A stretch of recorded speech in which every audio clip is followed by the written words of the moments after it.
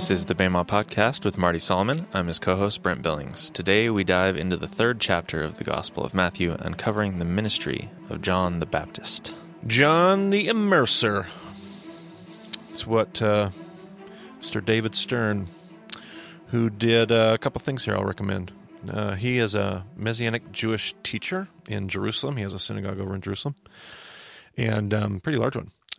And he wrote a translation of the Bible called the Complete Jewish Bible. And you're going to throw a link to that in the show notes. It's not actually my favorite translation. I actually have a bunch of issues often with the way that he chooses to translate. So it's not that I recommend the translation. It's just really good for context work, contextual. Just hearing things from a Jewish perspective and learning how to speak little bits of Hebrew because it'll leave some of the Hebrew words untranslated and different things like that. And it's really helpful in a lot of ways. So it's a translation I use daily, but I'm frequently frustrated with it, but I like it, if that makes any sense. And then he has a companion commentary on just the New Testament. So the Complete Jewish Bible is Genesis through Revelation, but there's a companion that's just a commentary on the New Testament, and that's a New Testament, the Jewish New Testament commentary. Is that correct? Have you found it already? I haven't looked. Haven't looked it up? Okay, something like that. But David Stern, link will be in your show notes, I assure you of that much. There you go. And he has a little tidbit on there in his commentary. I like, he prefers to use the word, instead of baptism or baptize, he prefers to use the word immerser. I typically won't. I'll usually call him John the Baptist, but I really liked reading his notes again today as I was preparing for this podcast, because he says, in modern Jewish thought, there is Jewish teaching today that says the moment you take on Christian baptism is the moment that you forsake your Judaism. There's a lot of false assumptions there, and I would argue with that Jewish interpretation as a follower of Jesus quite a bit, obviously. But in modern Judaism and a lot of Orthodox practices, the moment that you get baptized as a Christian, you're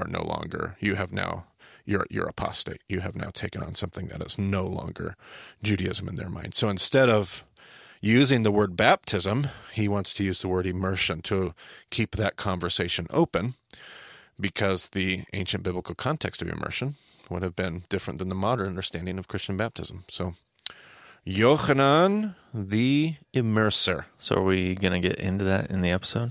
I don't know. Little bits and pieces. Because I have so many questions right now. Go ahead. Fire one away. So what is, whatever John was doing, which was obviously not a Christian baptism. Yes.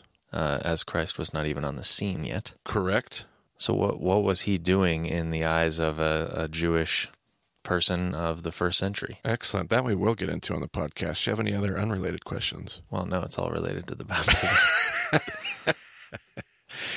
All right, let's just dive in. You are going to pick up where we left off in the last. We read Matthew chapter 2 last time, all of it. You did, and I'm just going to have you pick up. We're going to try to get every verse of Matthew. I don't want to make that commitment and then break a promise.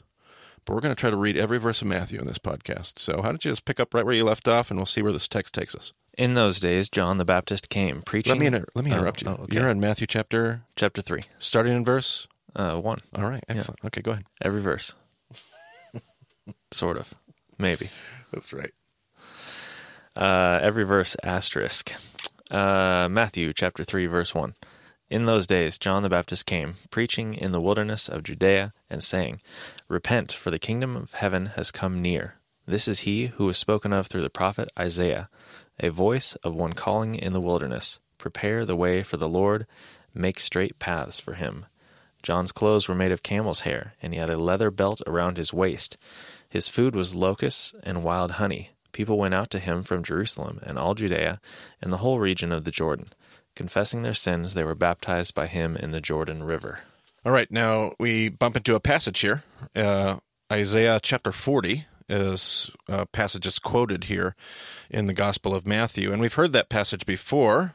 Brent, where have we heard this before? Oh, well, probably an Isaiah podcast. Well, we did hear it in the Isaiah podcast, okay, but we also heard it in another podcast. There was a group of people that had taken their calling from Isaiah chapter 40.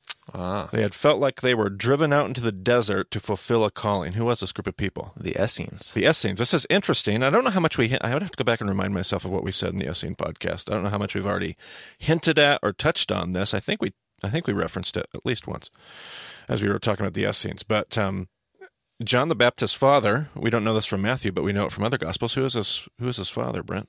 Is it Zechariah? It is Zechariah. Zechariah, who is Zechariah? The priest. The priest, and not just a priest, but a righteous priest. We actually talked about that, I believe, in the podcast, because he's not a Sadducee. He's not called the Sadducee. He's not called a righteous Sadducee. He's called a righteous priest, telling you he's not a Sadducee, a member of this corrupt party that we looked at earlier in session 3. But John the Baptist's father is a righteous priest. Now, who did we say the Essenes were, Brent? They were priests. They were priests. Now, I don't know if we can say, well, we can't say with any certainty that Zechariah was an Essene, but I can guarantee you that if Zechariah was a righteous priest, he definitely had sympathies he would have had an outlook that was much more Essene-like, if not maybe even potentially even being an Essene himself in whatever way, shape, or form. We're told that when John the Baptist is born, they dedicate him to the Lord. Well, one of the ways that you can do that is you can take your child and you can give him to the priesthood. But if you're a righteous priest and you understand the priesthood is as corrupt as the day is long, you are not going to give your son and dedicate him to the Lord by giving him to the corrupt temple priesthood. But if you're Zechariah, where might you give your son? Almost like a boarding school. Where would you send him? The school of the Essenes. The school of Essene Qumran. University. That's right. And so what's interesting is Qumran State. Qumran. Yes. Campus ministry. Hashtag campus ministry. What's interesting is that John the Baptist baptizes in 3 different places throughout his ministry. I know we're kind of jumping all over here, but hang with us. John the Baptist baptizes at Bethany beyond the Jordan, which is all the way up north by the Sea of Galilee. There's a bunch of arguments about where and whether or not it's Bethany or Bethabara, or there's a couple different translation options, but it's up north by the Sea of Galilee. There's Ainon near Salim, which is kind of right smack dab in the middle between Sea of Galilee and Dead Sea. And then there is the wilderness of Judea at the Jordan River. Well, that's smack dab right where Qumran is at. In fact, that's where Jesus comes out in this story to be baptized. Jesus comes out to the wilderness of Judea to be baptized by John later on in the 3rd chapter of Matthew. That means he's less than 3 miles away from Qumran, where we found all the Dead Sea Scrolls. It's possible. Like, John's doing work out there in the wilderness. People are coming out to him, and he's mentioned more in the Gospels in that location than the other 2. And so he's doing work. He could be, like, it's possible that John the Baptist even was raised by Essenes in the location of or around the neighborhood of Qumran, or it's just a really good possibility. And it's interesting here that when this passage opens and we're introduced to John the Baptist, we're introduced to him using the passage that was used by the Essenes to talk about what they were doing out in the desert at Qumran in the first place. Like, this is the passage that's tied. You are feeling Essene as you talk about John the Baptist here in the wilderness of Judea with the Essenes poster verse, like their poster passage, if you will. But there's a little bit more going on here. We're told some interesting we're told that he's wearing, what is he wearing, Brent? He's wearing clothes made of camel's hair. He had a leather belt. Yeah, that's what he's wearing. Wearing a leather belt around his waist. Have we ever, why is he doing that, Brent? Why is he wearing camel's hair and a leather belt around his waist? I don't know. Perhaps that was a common clothing choice at the time. Sure, would be maybe a assumption you might want to make, but definitely not. Camel's hair was like a Brillo pad. It would be like wearing. You don't wear the camel's hair with the leather side against your skin. You wear camel's hair with like the fur side against your skin. And I don't know how many of us have petted a camel. Shout out to Kevin. But hey, let's be fair. John Potter. Shout out to John Potter and George Fricks. And George, they petted the camel first. Kevin was just following suit. He was. There were two apostate disciples long before there was Kevin riding a camel. Sorry for the inside joke for all of our Baymont listeners. But yeah, if you've ever petted a camel, like if you can imagine, that would not be comfortable. This is not like soft. It's like wearing a Brillo pad against your skin. And so it's not going to be a typical clothing choice. But why else would he? There's a phrase we're going to start using here in this podcast, especially in session 3, Brent, when we start asking these questions like, why? Why is this person doing that? Why is that person doing this? What's the answer to this question going to be, Brent? It's in the text. It's in the text, right? And I suppose it would be unusual for Matthew to say something if it wasn't important. Absolutely. Like this is important. And as is going to be the case in much of our New Testament, we talked about in our few podcasts ago, we talked about text to context. This is one of those situations. This is a text to context situation. John is wearing camel's hair and a belt, a leather belt around his waist, because this is in the text. Now you have a verse out of 2 Kings in the first chapter. Go ahead and give us the verses you're going to be reading and read us this. This is 2 Kings. So let's go all the way back. Okay, we're going to be talking about maybe like Elijah-ish. All right, give us some verses here. So chapter 1 of 2 Kings, verses 5 through 8. When the messengers returned to the king, he asked them, "Why have you come back?"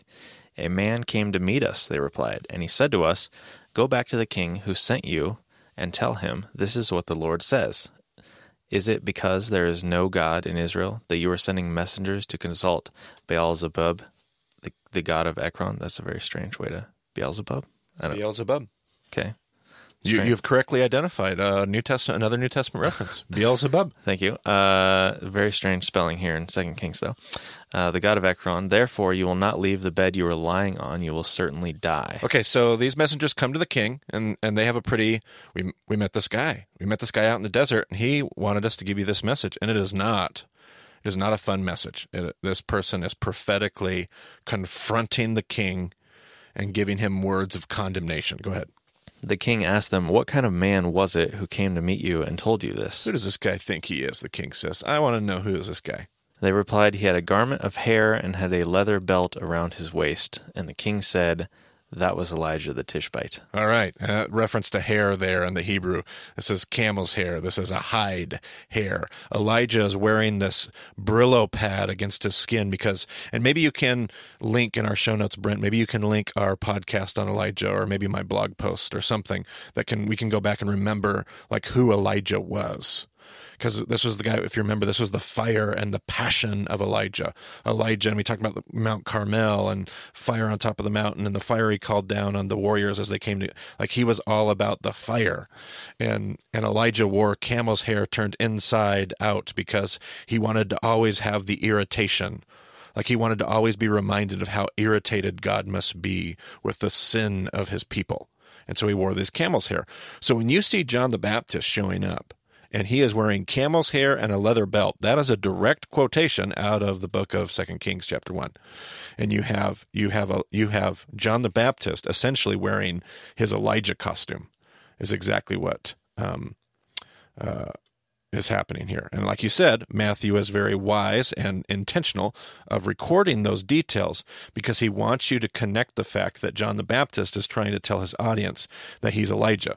I mean, if this is a good time to remind the listener, Matthew is a Jew writing to Jews. Absolutely. They know this text. They're going to make the connection immediately. Immediately, without any question or thought. They're going to be like, "Oh, of course, he thinks he's Elijah." Apparently, in that passage, in the King's passage, in 2 Kings chapter 1 there, apparently people, like Elijah's costume had caught the attention of people so much that as soon as you describe him, the king's like, "Oh, yeah, that's Elijah. Yeah. Like, oh, the guy running around wearing camel's hair, that's Elijah." Like, everybody kind of knew that about Elijah. Now, if John the Baptist was a Westerner, he would have like a sermon where he says, "I want you to know that I am coming to be Elijah. And here's my 3 reasons why I think I'm Elijah." But he's not. He's not a Westerner. He's an Easterner. And so he just shows up wearing the Elijah costume, and he doesn't have to preach a 3-point sermon on the fact that he's Elijah. He just shows up wearing his Elijah costume, and everybody now knows. Now, why wearing this Elijah costume? Because John the Baptist's message is going to relate to the message of Elijah. So if people were to go back and review that podcast or read that blog post or something like that, why don't we do it here, Brent, while we're sitting here? What do we remember about, what is your recollection of Elijah and who he is? Oh, he's a very passionate guy, very zealous, is not going to stand by while all these other gods are served. He's going to show everyone in the land whose God is the real God by whatever means necessary. And did we suggest that in Jewish tradition, there's a lesson that maybe Elijah was supposed to learn that God was trying to teach him? He doesn't have to use the extreme methods all the time, and that there are other people who still serve the one true God. Yeah, that fire doesn't always change the human heart. In fact, maybe even the story would argue that fire, all the fire and all the chutzpah and all the passion, there's a spot for it. We're not trying to get rid of it. There's a spot for the fire and the passion, but that's not what changes the human heart. That's not what transforms us. That's not what makes us into different kinds of people. And so here's John the Baptist, and he has the same kind of passion. In fact, John the Baptist shows up and calls everyone to repentance. We're told that entire crowds, your passage, entire crowds come out to be baptized. And in the Gospel of Luke, we're told that about the characters in these crowds. Like some of these people that come out in the crowds in Luke are tax collectors. Some are soldiers. Many are cultural outcasts. Some students of the text have pointed out that it's possible that John was performing mikveh for a bunch of people who are not allowed to perform mikveh at the temple.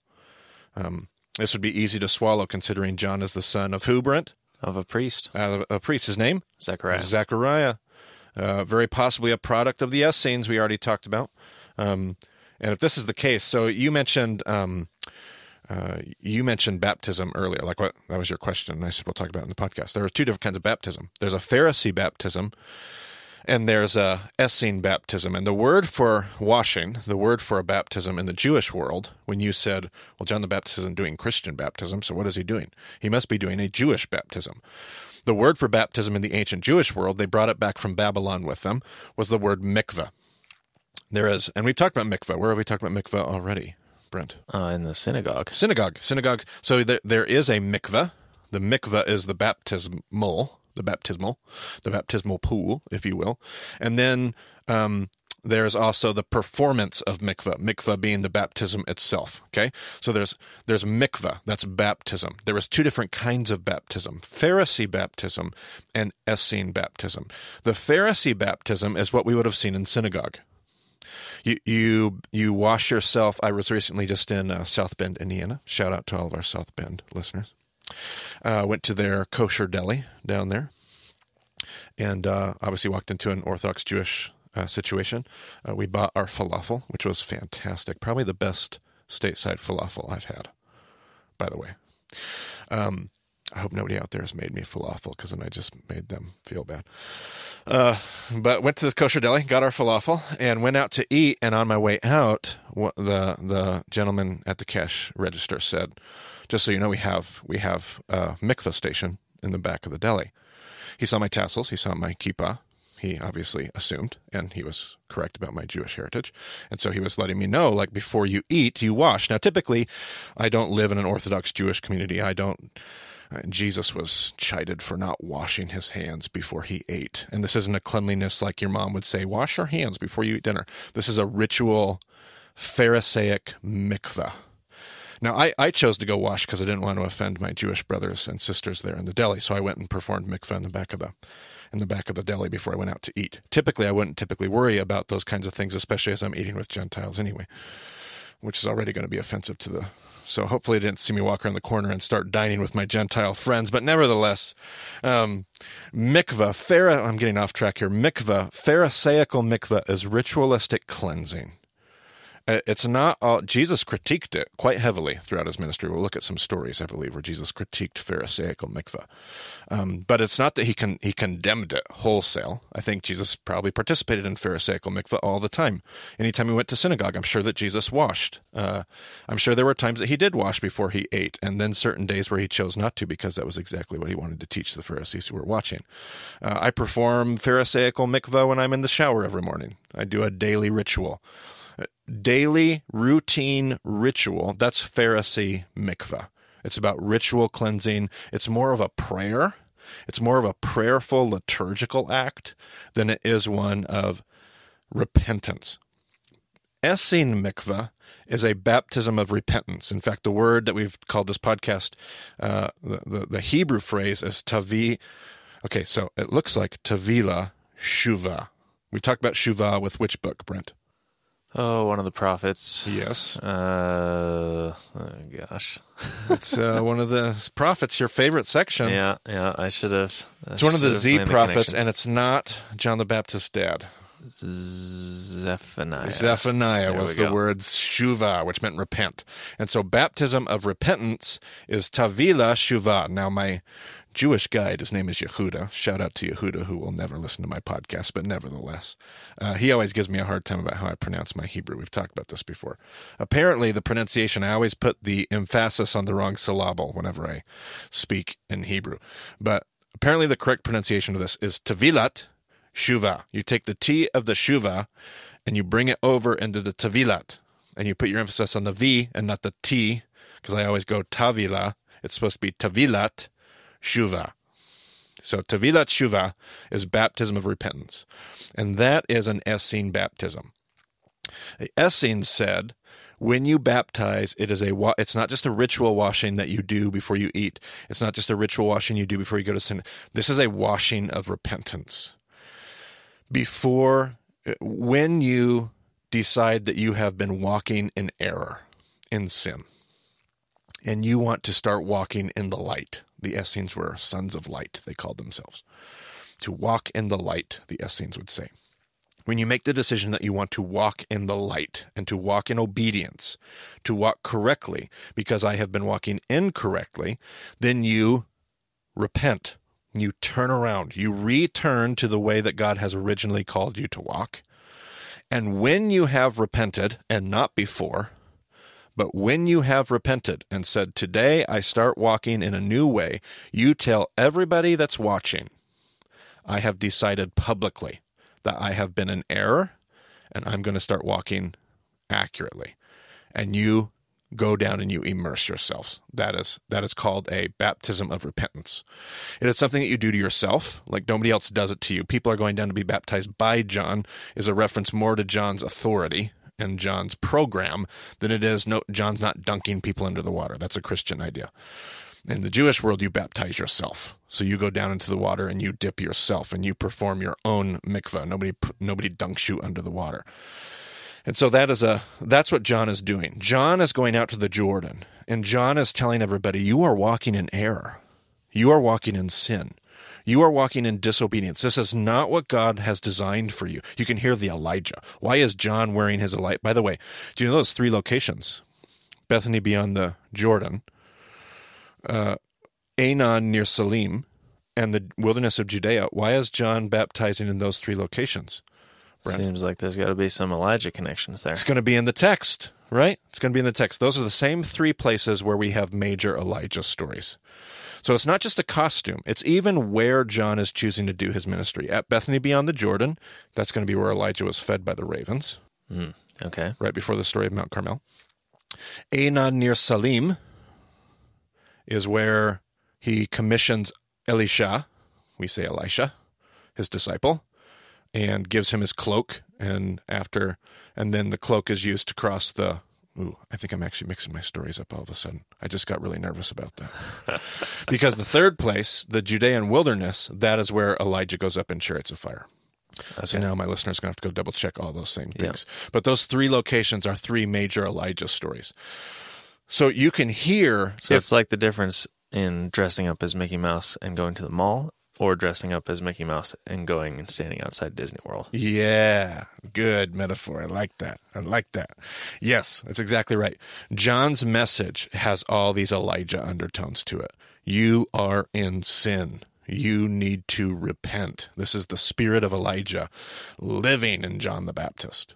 And so he goes to the same locations, and he stands in the water of the Jordan River, and he tells them that it's time to repent. And he tells them, Tavilah T'Shuvah. It's time for a baptism of repentance. Get in the waters, walk the right way. And again, in Luke, we were told all about these tax collectors. What should we do? And he tells tax collectors, don't take more money than you have to, which is that's how a tax collector makes a living. So what are you going to do then?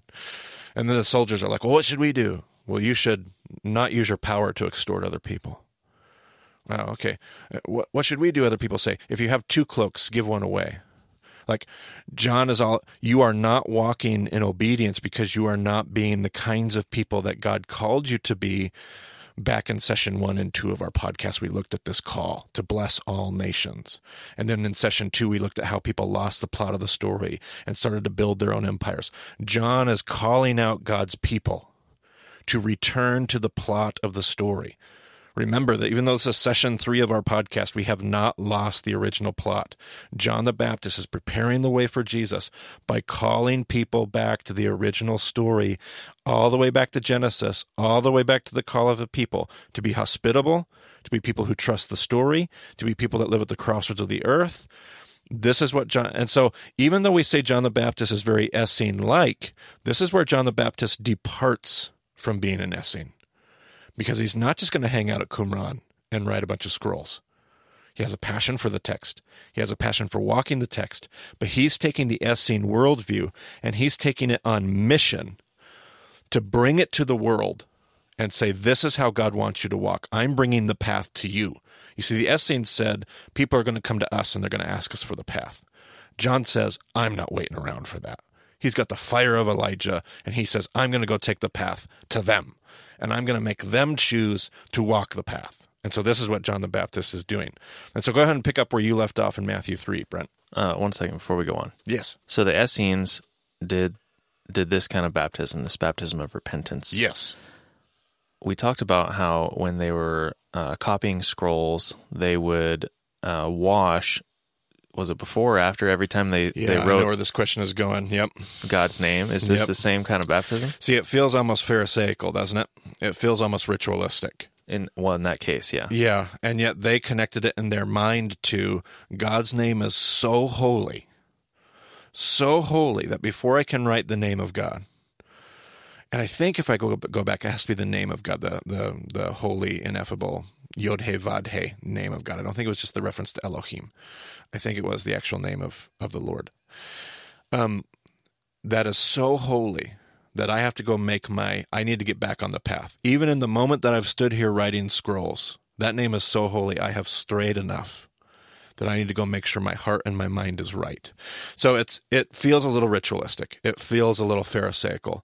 But in their mind, it was intense. Still, absolutely. It's not like, okay, whenever we feel like we have a problem, then we'll do this one kind of baptism. But then we've got this other thing that would just kind of like make sure we've got all our bases covered. Right. Like they're doing the full thing every time. Yes. So that devotion of the Essenes that we looked at before carries through. And this is the fire and the devotion that John brings to himself, to his ministry. Absolutely. Yeah. Don't just go through the motions. Which actually is going to lead us into this next little section here. This is his concern in the next paragraph. Listen to this. All right, back in verse 7 here. But when he saw many of the Pharisees and Sadducees coming to where he was baptizing, he said to them, You brood of vipers, who warned you to flee from the coming wrath? Produce fruit in keeping with repentance. Okay, I'm going to stop you right there. So the Parashim and the Zaddukim come out to John. Now this is the group. This is a group that is like the epitome of what John is calling the people away from. Like, I need you to be about generosity. I need you to take care of other people. I need you to restore the purity and the devotion of our walk. And here come the Perushim and the Zaddukim, the Pharisees and the Sadducees. And John's like, what? Who told you to flee from like, this is the very group of people he's condemning. Don't you come out here and play a game. Like, this is no game. Like, you have to, and listen to what he says. What he says is pure Essene. What was the phrase that he used? Produce what? Produce fruit in keeping with repentance. John's like, I ain't baptizing people just who want to put on a show. Like, if you want to get baptized here, then you go produce fruit in keeping with repentance. Like, you go prove that you've taken on a new way, because you are walking in the very path that I'm telling people to get off of. So you go prove that you want to walk differently before you come out here and take this baptism on. Like, he is all fired up, right? Okay, keep going. And do not think that you can say to yourselves, We have Abraham as our father. I tell you that out of these stones God can raise up children for Abraham. The axe is already at the root of the trees, and every tree that does not produce good fruit will be cut down and thrown into the fire. Okay, now we need to stop right there. I know there's some more coming, but this is John's, like, this is a great illustration of John's theology. John is not a fan of the leadership of God's people at this time, the Pharisees and the Sadducees. He's inviting the people of God, not the Pharisees and the Sadducees. He's inviting the people of God to repent and follow after God, not the misguided devotion of the Pharisees or the corrupted system of the Sadducees. This is one fiery Essene influenced dude, influenced teacher, holding revivals out in the desert, outside of bounds of religious systems and power. Like I was starting to say earlier, some biblical students and scholars and teachers believe that what John is doing here is he's providing mikveh, because the Sadducees have co-opted mikveh, and the Pharisees have kept people away from. There's all these people, like the Pharisees say, "Oh, these people aren't allowed," and those people aren't allowed. The Sadducees, disconnected from the Pharisees, have created their own temple purity system, where you have to come get baptized by them. And some scholars have suggested what John's doing out in the desert as a descendant of a priest, because his dad is Zechariah, that as a priestly descendant, John is saying, forget all those temple systems. I've got the mikveh that you need right here in the desert. If that's true, what John is doing is pretty ballsy. And in fact, did I just use that phrase on a podcast? I did. I did that Truman State too. So what John is doing here is John is using a metaphor here about the axe is already at the root of the tree. And every tree that does not produce good fruit will be cut down and thrown into the fire. In another gospel, the winnowing fork is in his hand. And he is about to he stands at his threshing floor, and his winnowing fork is in his hand. What's significant about a threshing floor, Brent? Why that image? Harvest. Is there something built on a threshing floor? Ooh, probably. Yeah, somebody built a building on a threshing floor. It's a pretty big building. It's a pretty important building. Elijah? Not Elijah. Okay. But there's a really big, important building. It starts with a T. A temple. The temple. They built the temple on a threshing floor. Really? Yes. So David buys the threshing floor, if you remember. David buys the threshing floor, and the guy comes to him in the Old Testament, which is obviously where the story of David is. And the guy comes to David and says, just have the threshing floor. And David refuses and says, I will not take from you and build God's temple on something that cost me nothing. Right. And so he buys the threshing floor, and that's the place where the temple ends up being built. So why has John the Baptist used this image where he says, God stands at his threshing floor and the winnowing fork? This is John the Baptist throwing down some fire on the priesthood. He's like, God is standing at his temple, and he is going to judge it. Like, he is going to winnow his grain. And judgment is at hand. Like, you can hear all this fire. The axe is at the root of the tree, and he's going to chop it down, and it's going to be thrown into the fire. Go ahead and finish the passage here. I baptize you with water for repentance, but after me comes one who is more powerful than I, whose sandals I am not worthy to carry. He will baptize you with the Holy Spirit and fire. His winnowing fork is in his hand, and he will clear his threshing floor, gathering his wheat into the barn and burning up the chaff with unquenchable fire. See, I should just let you finish reading that passage. I didn't realize it was coming out of Matthew. It happens. Should have been more prepared. I was thinking Luke in my head, but there you go. So there's that reference there to the winnowing fork in his hand. And even the reference to Holy Spirit and fire. I baptize you with water, but he will baptize you with spirit and with fire. Or another gospel, with water and with fire. Those are images of judgment. Where was the first time we ran into water, Brent? Major water, other than the creation. flood. The flood, judgment. How about fire? Where was the first baptism of fire? Somebody was baptized with fire. One of the plagues? Not quite. No. Although spirit and fire will absolutely make you think of the Exodus in this gospel. In other references, water and fire. There was a city that was rained down with fire. Sodom and Gomorrah. Right. You see, we just think, and we automatically start connecting this to like Pentecostal movements and baptism and sacraments and Christian everything. What John is saying here is very Jewish. Like, John is talking about text, and he's talking about judgment. Like, judgment is coming. John's understanding is that Messiah is coming. And Messiah is going to bring a kingdom of God with him. And this kingdom of God is coming with fire and with judgment. John uses electric language about an axe at the root of the tree and a winnowing fork, purging the threshing floor and a baptism of fire, hearkening the reader to the first baptism of Sodom and Gomorrah. And John believes that judgment is at hand and the people need to repent. So here's my question that I'm going to leave unanswered for now. We'll come back to it later in our study here in session 3. My unanswered question is, does John have a correct assessment of the situation? Like, does John see this correctly? John has this message, and he's preparing the way for Jesus, and he's calling people to repentance, and he's telling them to walk the path correctly. And there's so much about his message that I think he has right. But does he have all of his theology right? Is this really going to be is that what Messiah has come to do? Is that what Messiah has come is to bring judgment? And we're going to have a conversation between Jesus and John the Baptist later on in the Gospels and in the ministry of Jesus. But that's going to be a question I want to leave hanging here. As John the Baptist comes to prepare a way, and I think we just read his stuff and we're like, yeah, John the Baptist. But I think the Bible here is asking us to consider: is John the Baptist have his theology correct? Is his message correct? Did John learn the lessons of Elijah? Has he learned the lessons of Elijah? Because if we were tracking with that earlier in this podcast, we were already wrestling with that. Why is John doing this if Elijah was taught something else? And you can feel that spirit of Elijah and John the Baptist. It seems to me that Jesus said he came not to condemn the world, but to save it, to shine light in dark places, which is a very Essene idea, sons of light. So what's going on here? In order to answer the question, we're gonna leave that question hanging in order to answer it. And later on in Jesus' ministry, we're going to come back to this idea. And it's going to be a pretty big idea, because I believe that this is, I've made this case already in passing, and we'll keep dealing with it as we walk through session 3. I believe John the Baptist is Jesus' rabbi. That adds a whole other layer of complexity to this, because Jesus at some point is going to have to step outside the bounds of the teaching of his rabbi. And extra credit to any of my Bible students that know which story in the Gospels he's going to do this, because he's going to, at some point, John the Baptist is going to say, listen, this is the guy. He's actually going to do that a few different times. This is the guy we're looking for.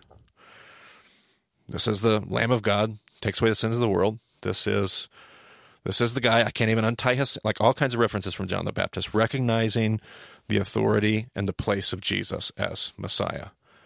And somewhere along the way, Jesus is going to step outside of John's ideas and his theology, and he's going to say, John, you have your theology wrong. So there you go. We'll come back to that later. Unresolved thought to end episode 91. We do love the tension. We do. So if you're not in a discussion group, I would definitely encourage you to do so, because this tension and this wrestling with what we're talking about is always better in groups of people. Marty, I think you recently got to meet one of our groups. I think you referenced it just a few moments ago, Truman State, right? Yeah, got to go to Missouri, and they asked me to come out and speak at a conference or a men's retreat that they did, and I got to speak at their worship service, and really good to meet some of our listeners in Missouri, all the way out there, central part of the country. Yeah, absolutely. So you can find more details about the show, about how to do a discussion group, where our current discussion groups are. All of that's at BEMADiscipleship.com. So thanks for joining us on the BEMA podcast. We'll talk to you again soon.